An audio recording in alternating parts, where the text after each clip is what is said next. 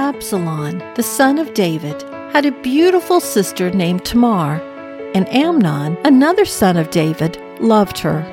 Amnon became so obsessed with Tamar that he made himself sick because she was off limits to him. Amnon's friend, who was cunning and shrewd, found out why Amnon was upset and devised a plan for Amnon to get what he wanted.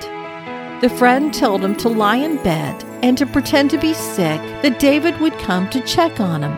Then he was to ask him to send Tamar to prepare food for him and feed him.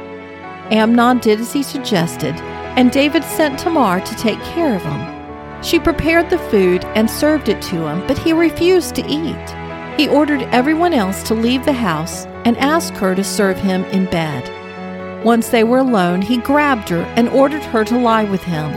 Horrified, she resisted, reminding him that such a thing should not be done in Israel and that it would be disgraceful.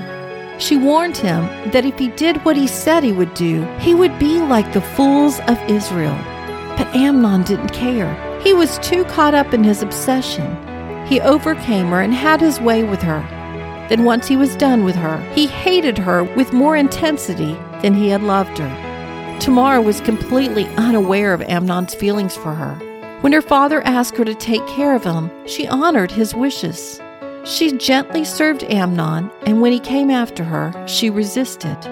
In one fatal moment, through no fault of her own, all of Tamar's dreams and hopes for the future were abolished.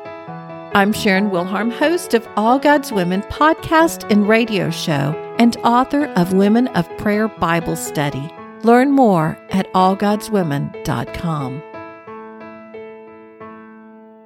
If you enjoy listening to All God's Women podcast and radio show, you're going to love my brand new Women of Prayer Bible Study.